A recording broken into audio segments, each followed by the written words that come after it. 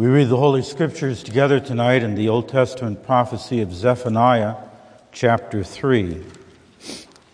Zephaniah is the fourth to the last book in the Old Testament. So if you go back from Malachi, Zechariah, Haggai, and before that, Zephaniah.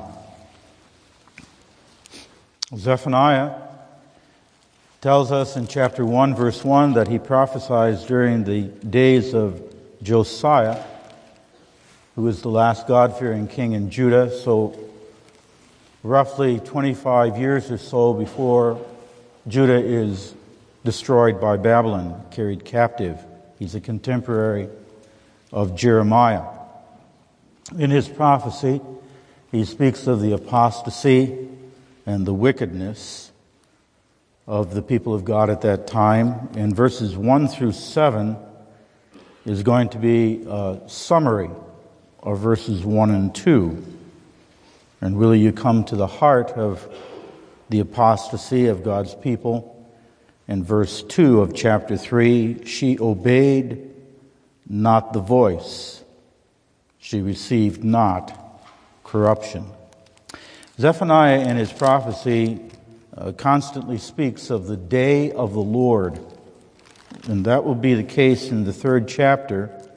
So whenever we read in the third chapter the words, in that day, then, at that time, he's referring to the day of the Lord. And the day of the Lord, we may simply suffice to say, is the day of Jesus. It's the coming, the fulfillment of Christ, the return, figuratively in the Old Testament, the return from Babylon, but the day of the church's redemption, complete and fulfilled in Jesus Christ. So we read the third chapter. Our text will be the verses 16 and 17.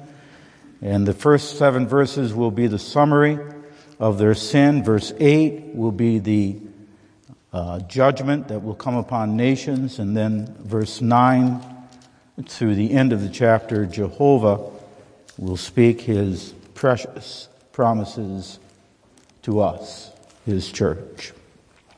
Zephaniah chapter 3. Woe to her that is filthy and polluted, to the oppressing city. She obeyed not the voice. She received not correction. She trusted not in the Lord. She drew not near to her God. Her princes within her are roaring lions, her judges as evening wolves. They gnaw not the bone till the morrow. Her prophets are light and treacherous persons. Her priests have polluted the sanctuary. They have done violence to the law. The just Lord is in the midst thereof. He will not do iniquity. Every morning doth he bring his judgment to light. He faileth not, but the unjust knoweth no shame. I have cut off the nations. Their towers are desolate. I have made their streets waste, and none passes by. Their cities are destroyed, so that there is no man, that there is none inhabitant. I said, surely thou wilt fear me, thou wilt receive instruction. So their dwelling should not be cut off. However, I punished them. But they rose early and corrupted all their doings.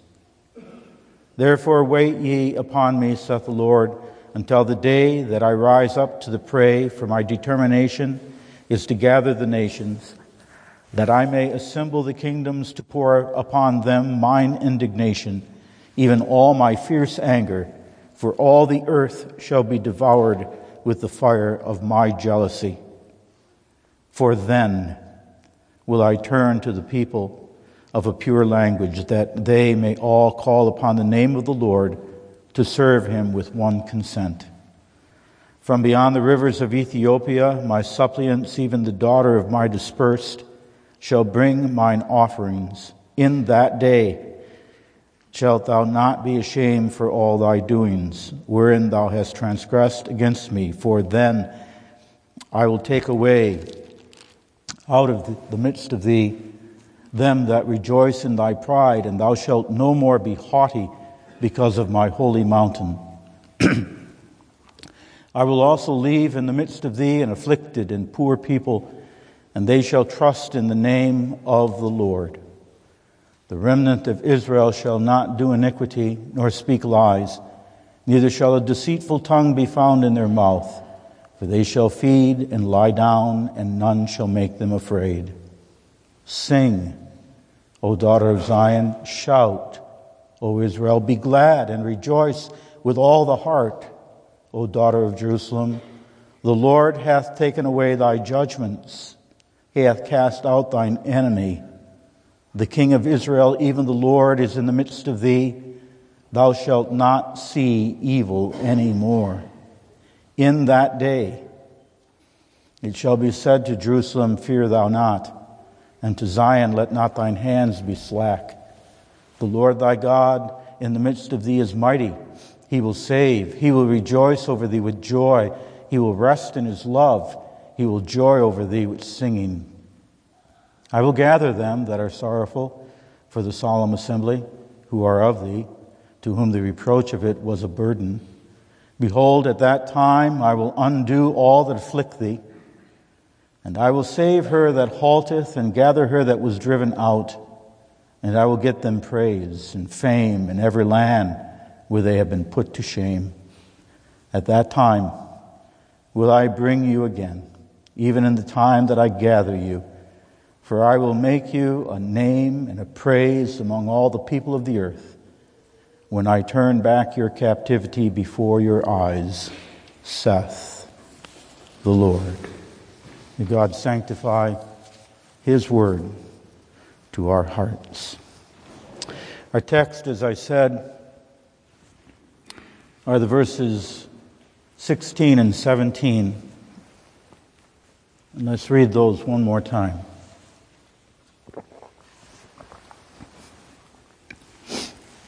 In that day it shall be said to Jerusalem, fear thou not, and to Zion, let not thine hands be slack. The Lord thy God in the midst of thee is mighty. He will save. He will rejoice over thee with joy. He will rest in his love. He will joy over thee with singing.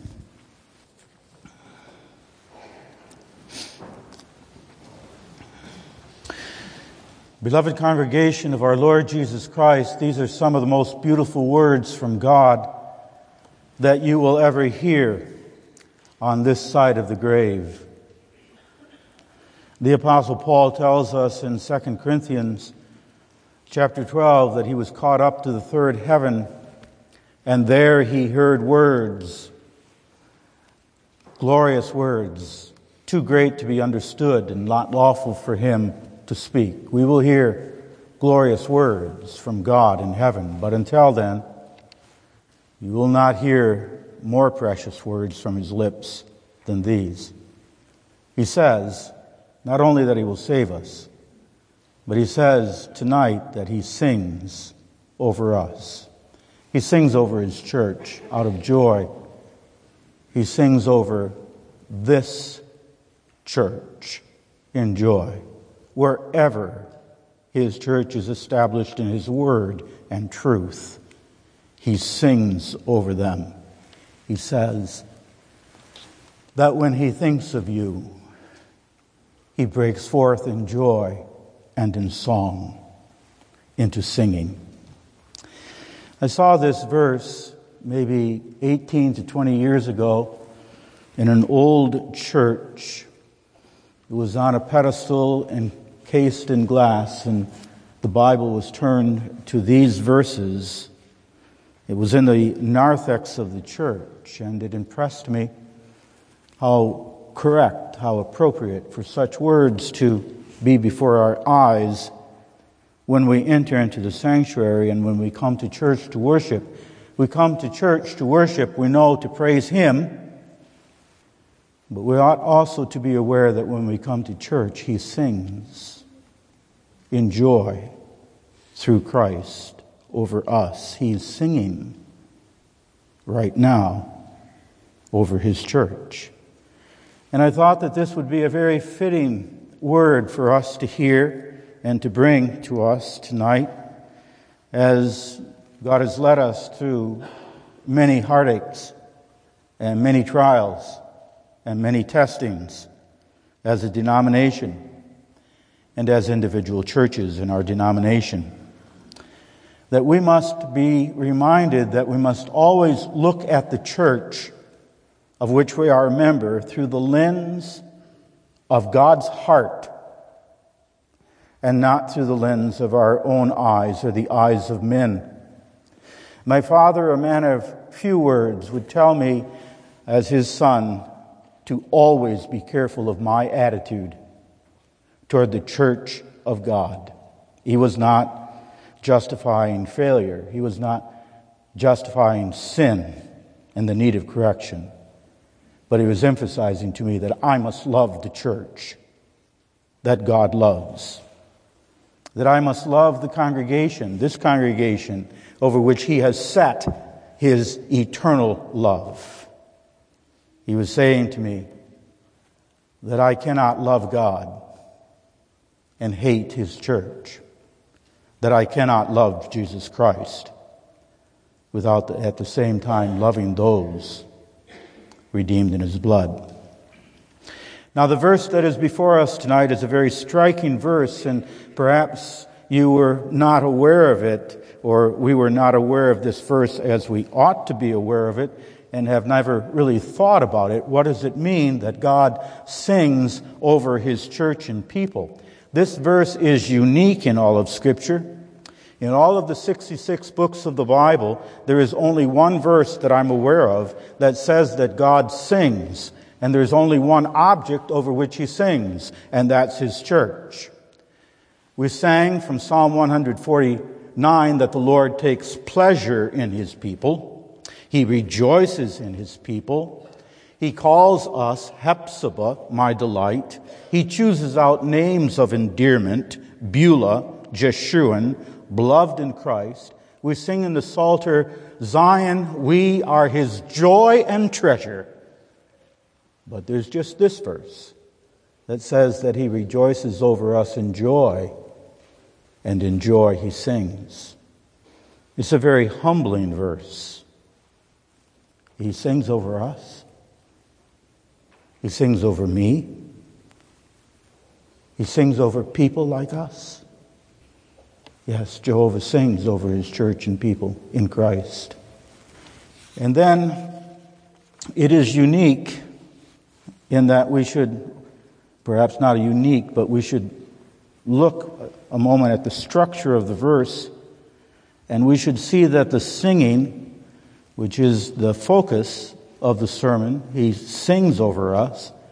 We should see that the singing there is climatic.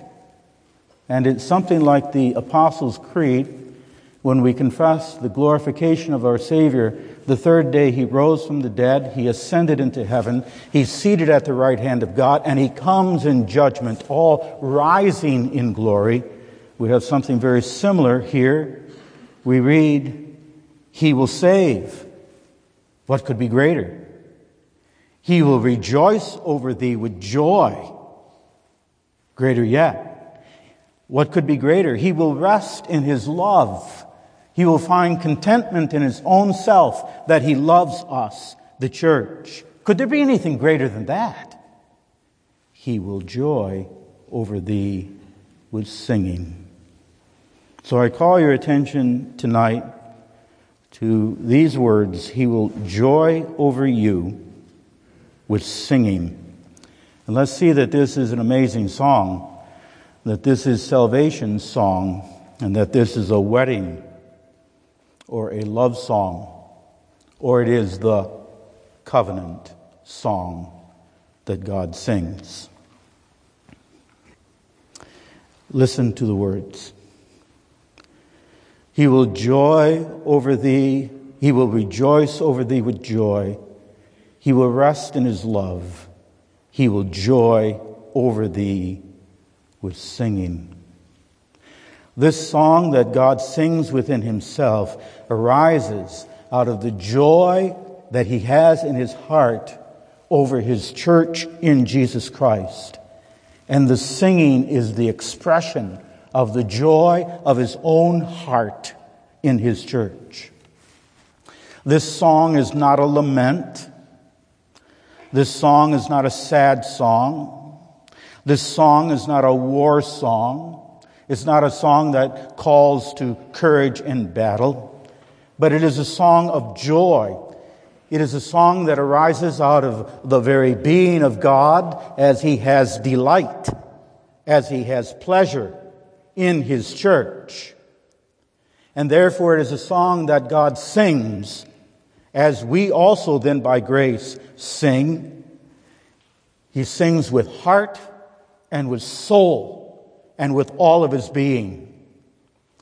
There's a similar verse that we find in Jeremiah, similar to our text, that we find in Jeremiah chapter 32, where God is also making precious covenant promises of gathering His church out of all countries, of telling us that He shall be our God and we shall be His people, and that He will give us one heart and one way, and that He will make an everlasting covenant to do good unto us.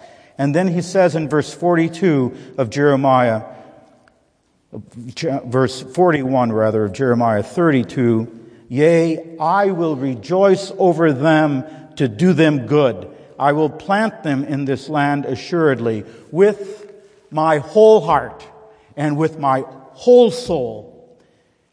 That's anthropomorphism, human characteristics attributed to God, heart and soul. It simply means that with His being, with His holy, perfect, glorious, righteous, just being, His heart erupts in joy over His church as the pure and holy God in His inmost self. When He sees the church, He's moved to sing. This tells us the source of the Lord's joy in Himself and what He will do. We respond in song to His song, and our words are, "Not unto us, not unto us, but unto Thy name give praise." Do we respond to this truth that God sings over us with the words? Well, of course. He sings over me. Of course He sings over us. Look at us. We have 2 worship services well attended. We have the Reformed and biblical faith. Certainly, in comparison to other Christians and to other churches, He would sing over us. Is that how we respond? Then we need to remember what He said to us in verse 11 of the chapter. "In that day, then I will take away out of the midst of thee them that rejoice in thy pride, and thou shalt no more be haughty because of my holy mountain." In Zephaniah's day, they said, the temple of the Lord are we. We are, after all, the church. There's something about us. No, not unto us. He shows us where His joy comes from. It comes from His own grace. You may read the lyrics, the words of His song. He has written them out. You may turn to Ephesians chapter 1 and Colossians chapter 1, and you will find the lyrics of Jehovah's song, in which He sings to the praise of the glory of His grace, in which each member, each person of the Holy Trinity is praised for that work of grace and the free choosing of the church and the redemption of the church, our redemption in the blood of His Son, in the indwelling of the Holy Spirit. His joy finds its roots in His own grace through Jesus Christ unto a people, a church that He has chosen of grace.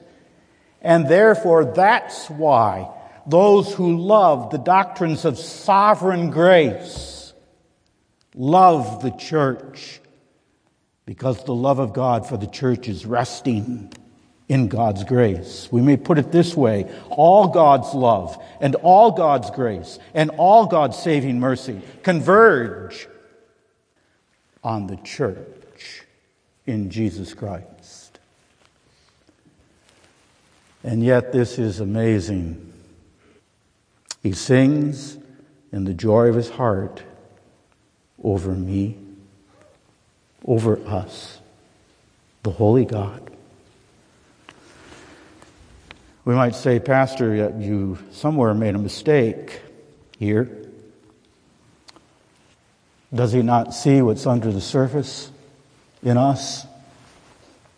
Is perhaps the meaning of the text that it's speaking about that one holy Catholic Church assembled tonight, glorified before his throne and without sin? Is he singing about them? Oh, he's certainly singing about them.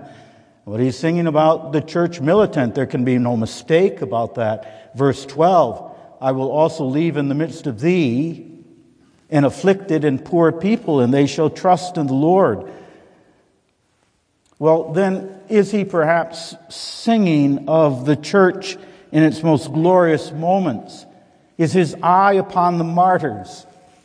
Is his eye upon those who for their testimony suffered being burnt at the stake?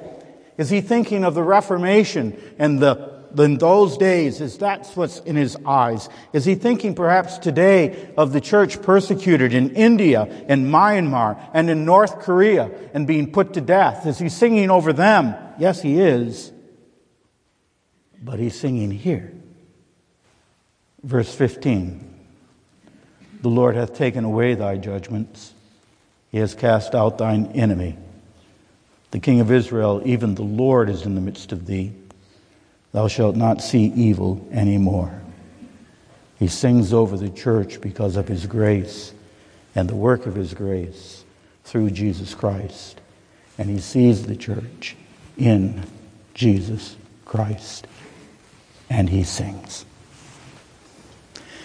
And we hear the song. I said that we know where the lyrics are written, but we hear him sing. Jehovah's singing is heard in the preaching of the pure gospel of grace.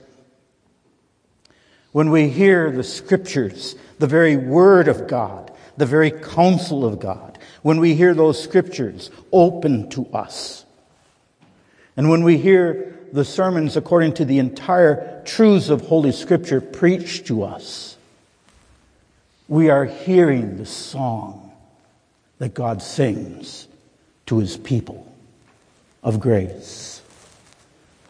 And that's why the preaching of the Word of God in its truth must be kept in our congregation. Psalm 89, verse 15, blessed is the people who hear the joyful sound. They shall walk in the light of thy countenance. If we peer down just a little bit to verses 18 and 19, we see that God describes the church over whom he sings. And he describes it in a number of different ways. He describes it as he has given to them a love for worship, and as he has given to us that we are burdened over the church's troubles and woes.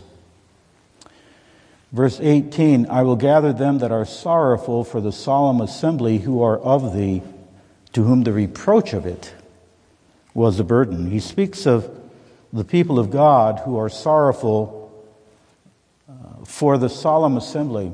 And they're sorrowful, Zephaniah's day, they're sorrowful for these solemn assemblies because they're not being held. They can't be held. They're going to be in captivity.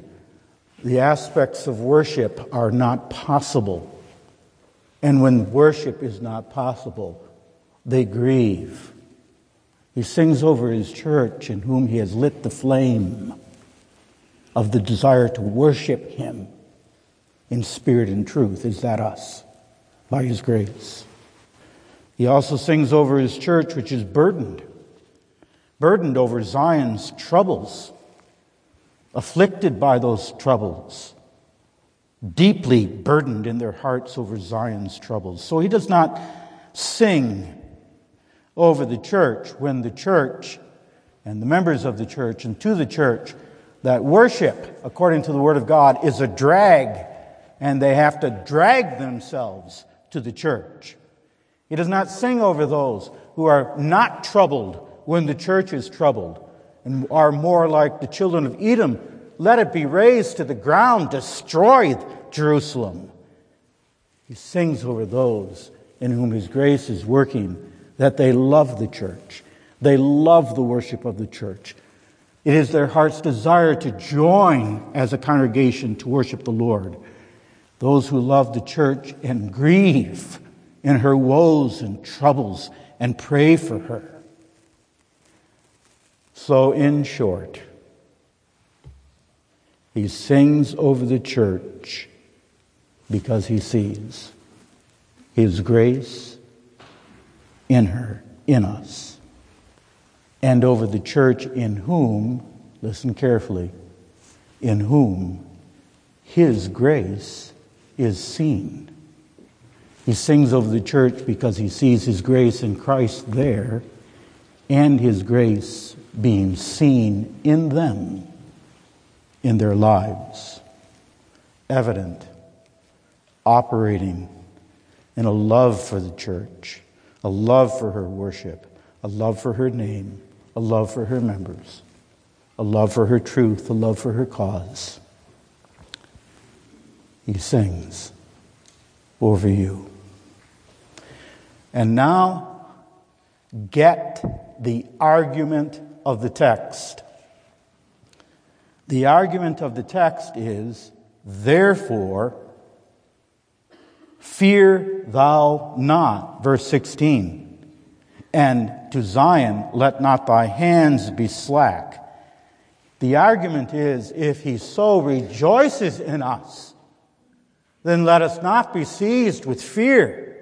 Let us not be seized with dread. Let us not be so dismayed of the work of the church that our hands become slack to our sides. Let us not fear anything. Let us not fear the future, trusting in Him alone. Let us not fear the enemies that come against the church. Let us not fear that our struggles and our heartaches are going to destroy us. Fear zaps our strength. Fear incapacitates us for the work in the kingdom of God. Instead, if He sings over us, let us be steadfast, always abounding in the work of the Lord, confident in the Lord, that He dwells among us. And let us serve Him. Nehemiah 8, verse 10, familiar words. For the joy of the Lord is your strength. Jehovah's joy in Himself over His church is our strength.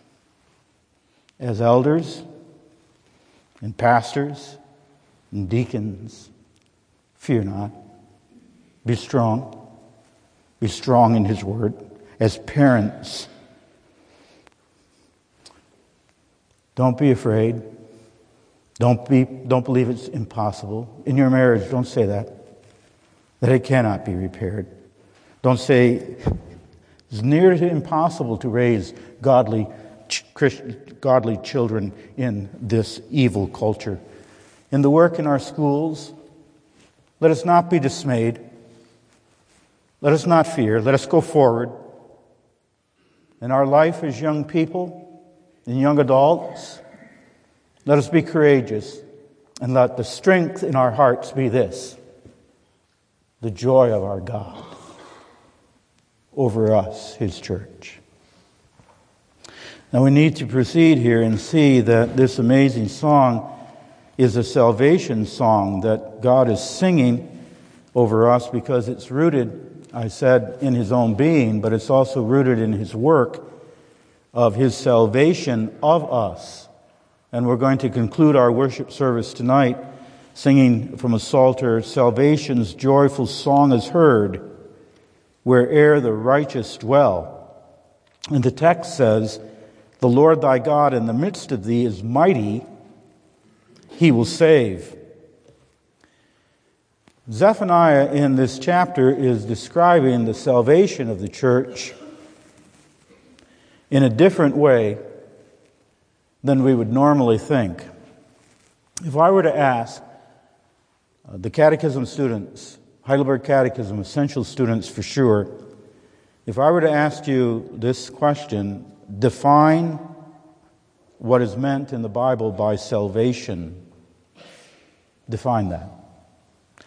Then I trust you would say, very simply, the salvation shown us in the Scriptures is deliverance from the greatest evil, which is sin. Not injustice among men, not poverty, but sin. My sin. And it's deliverance to the highest good, which is God and His face. But when we look at, again, verses 18, 19, and 20, where Zephaniah is speaking of Jehovah's salvation of the church, we find that it's defined or is shown in different ways. There are especially three things that Zephaniah underscores. He says that Jehovah saves His church, saves us, when He deals in judgment with the church's enemy. Verse 19, behold, at that time I will undo all that afflict thee. And then he goes on to say, I will gather them, I will get them praise and fame in every land where they have been put to shame. God saves His church when He judges His and our enemies. When He judges the world which maligns His church. When He judges the devil and wicked men. And that's what our Belgic Confession says to us in Article 37 of the Belgic Confession, that God's salvation is this at last, that we're speaking now of the church. Their innocence shall be known to all, and they shall see the terrible vengeance which God shall execute upon the wicked, who most cruelly persecuted, oppressed, and tormented them in this world, and who shall be convicted by the testimony of their own consciences, and being immortal shall be tormented in that everlasting fire which is prepared for the devil and his angels. God saves the church when He judges the world. He's going to, we don't take this into our hands. He's going to judge the world. He's going to judge our culture. He's going to judge the false church. He's going to judge the devil. He will save His church. Secondly, Zephaniah emphasizes that He saves the church by gathering His church through missions. Verse 20, at that time will I bring you again, even in that time that I gather you. When God gathers His church, sends forth His word from the church, and gathers through His word the church through missions, God is saving the church. He saves the church not just here, but He saves the church in all lands, wherever the church, the elect, are scattered in this world. As that word goes forth, God is saving the church. That's why we're so zealous. We must be zealous for missions. And then number 3, God saves the church when He gives the church a name and praise among the people of the earth, when He vindicates the church, when He shows that it was His church, which the world persecuted, that His church represented His cause on the earth. God's salvation is when He judges our enemies, gathers His church from all the world, and vindicates and gives an eternal name and fame for His church. He saves the church. And that's why He sings over it. Well, now, how does God do this? How does God save the church? The Lord thy God in the midst of thee is mighty. He will save. How does he save us? He's in the midst of us. God stands dead center in the church. And he saves. And he gathers. And he preserves through his word. Through the offices. But he saves. But the words, in the midst of thee, are very suggestive of one person. In the midst of thee speaks of Jesus Christ. That is how he comes to be in the midst of his church. He comes to be in the midst of his church through his Son, Jesus Christ. When he is incarnate for us, when he suffers and dies upon Calvary for us, when he rises from the dead, when his Spirit is poured out upon us, he is in the midst of us. He's in the midst of us when he made a full redemption for all of our sins. He's in the midst of us when his Holy Spirit unites us to him. And we receive our life and our strength from him by grace through faith. He is in the midst of us. And we read, the Lord thy God who is in the midst of thee, in the midst of the church, right here, is mighty. He's mighty. That means that Jesus Christ is mighty.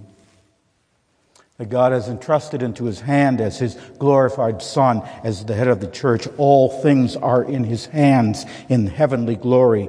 All things in your life are in the hands of him who is mighty, who controls our future. Every hour, the fulfilling of the will of God in your life and in my life, he is mighty. He will save.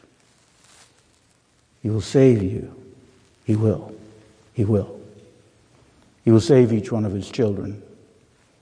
No matter how shamefully and how deep we fall, he will save. No matter how great the hurt and the pain, the Lord in the midst of us is mighty. And he will save the church in every hour of trial that we will face. This is God's song. This is God's message to the church, to Jerusalem, to Zion. He joys over you. He sings over you. He saves you. He's in the midst of you. Therefore, the argument of the text, fear thou not. Let not thy hands be slack. Don't fear. Anxious. Despairing. Overwhelmed. We have felt that. We have felt that way. Pastors have felt that way and are feeling that way. All of us come to feel that way. Defeated, discouraged, despondent. It's too much, we say. God says, I sing over you. Don't fear. A young man in Georgetown congregation has gone through an autoimmune disease that they can't figure out, and he's gone through sufferings, and his youthful strength and vitality has withered away. And he's seen all types of doctors and procedures, and at the end of last year he had to go to one more, which was going to be a painful procedure. And as they were prepping him for this procedure, he was very much anxious and ready to say, forget this. And the technician said to him, as she noted his fears, she said to him simply the words, are you a man of faith? Are you a man of faith? And God convicted him, and he said in his soul, by God's grace, yes, I am. Let us not be afraid. Let us not be afraid to build up the church. Let us not be afraid of our Christian confession. Let us not be afraid to preach the gospel of Jesus Christ in truth and in love. Let us not be afraid to witness of what God has given to us. Let us be busy with our Christian schools. Let us live the life of godliness. Let not our hands be slack, overwhelmed, anxious, sinking away. The Lord thy God is in the midst of thee. He will save thee. He will rejoice over thee. He will rest in his love. He will joy over you with singing. This song is a love song, a wedding song, the covenant song. We see that already in the formation of the text, the Lord thy God. We hear the words, I will be your God, and ye shall be my people. But this is intended as a wedding song, or at least that's the reference. The singing being referred to in the text is the singing in those days among God's people of the song heard on a wedding day. And it was sung not by the bride, but by the bridegroom. He would sing to his bride on his wedding day. He would sing to her. And he would sing not about airy nothings, but of his vows before God and his love for her in God. And the young man was not embarrassed to sing to his bride. This is what we find in Isaiah chapter 42, verses 4 and 5. Beautiful words. Thou shalt no more, Isaiah, what did I say? 62. 62, verse 4. Thou shalt no more be termed forsaken, neither shall thy land any more be termed desolate. But thou shalt be called Hephzibah, and thy land Beulah, for the Lord thy God delighteth in thee, and thy land shall be married. For as a young man marrieth a virgin, so shall thy sons marry thee. And as a bridegroom rejoiceth, singeth over his bride, so the Lord will rejoice over thee. It's a song of his love. He's not embarrassed. So do you say tonight, as a young person, as a single member of the congregation, or whoever you are, do we say, no one delights in me, no one is interested in me? Do you say concerning the hurts that have so scarred your life, I cannot be healed from these? Do we say of a future that is so dark and impossible for me? Do we say of sins that we have committed, there's no going back, there's no forgiveness, they are simply too awful? Do you say of problems that you face in your marriage, they can't be solved? God says, I sing over you. I will save you. I am betrothed to you. He doesn't sing in a different room. He doesn't text you a message here and there. But he speaks to you directly. And he speaks to you directly by his Spirit, through his word, in the preaching of the gospel. This is biblical truth that I tell you. When the gospel is preached according to his word, he speaks. And ultimately he sings his song of grace and love and salvation. Don't be afraid.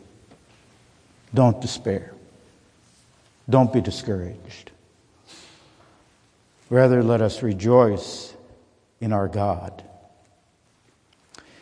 May God give us, in this church and in our churches, the faithful preaching of the gospel of the glory of God in Christ. May we hear the sweet sounds of Jehovah's song of grace. And may we find in that sweet song unfathomable things, beautiful things. And may they drive away fear. May they give our hearts rest.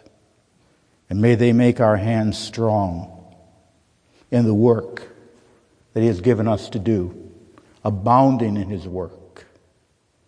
And may we, the church and believers, delight ourselves in God, who so graciously and so marvelously delights in us. Amen. Father, we thank Thee for Thy word. Thy word is truth. Sanctify us through Thy truth. Give us to meditate in this night over Jehovah's song, and send us forth, not in our own strength, not in pride, not in arrogancy, not in the armor of the flesh, but send us forth in humble, steadfast trust, adoration and praise of Thee. For Thou art worthy of all glory and praise. Amen.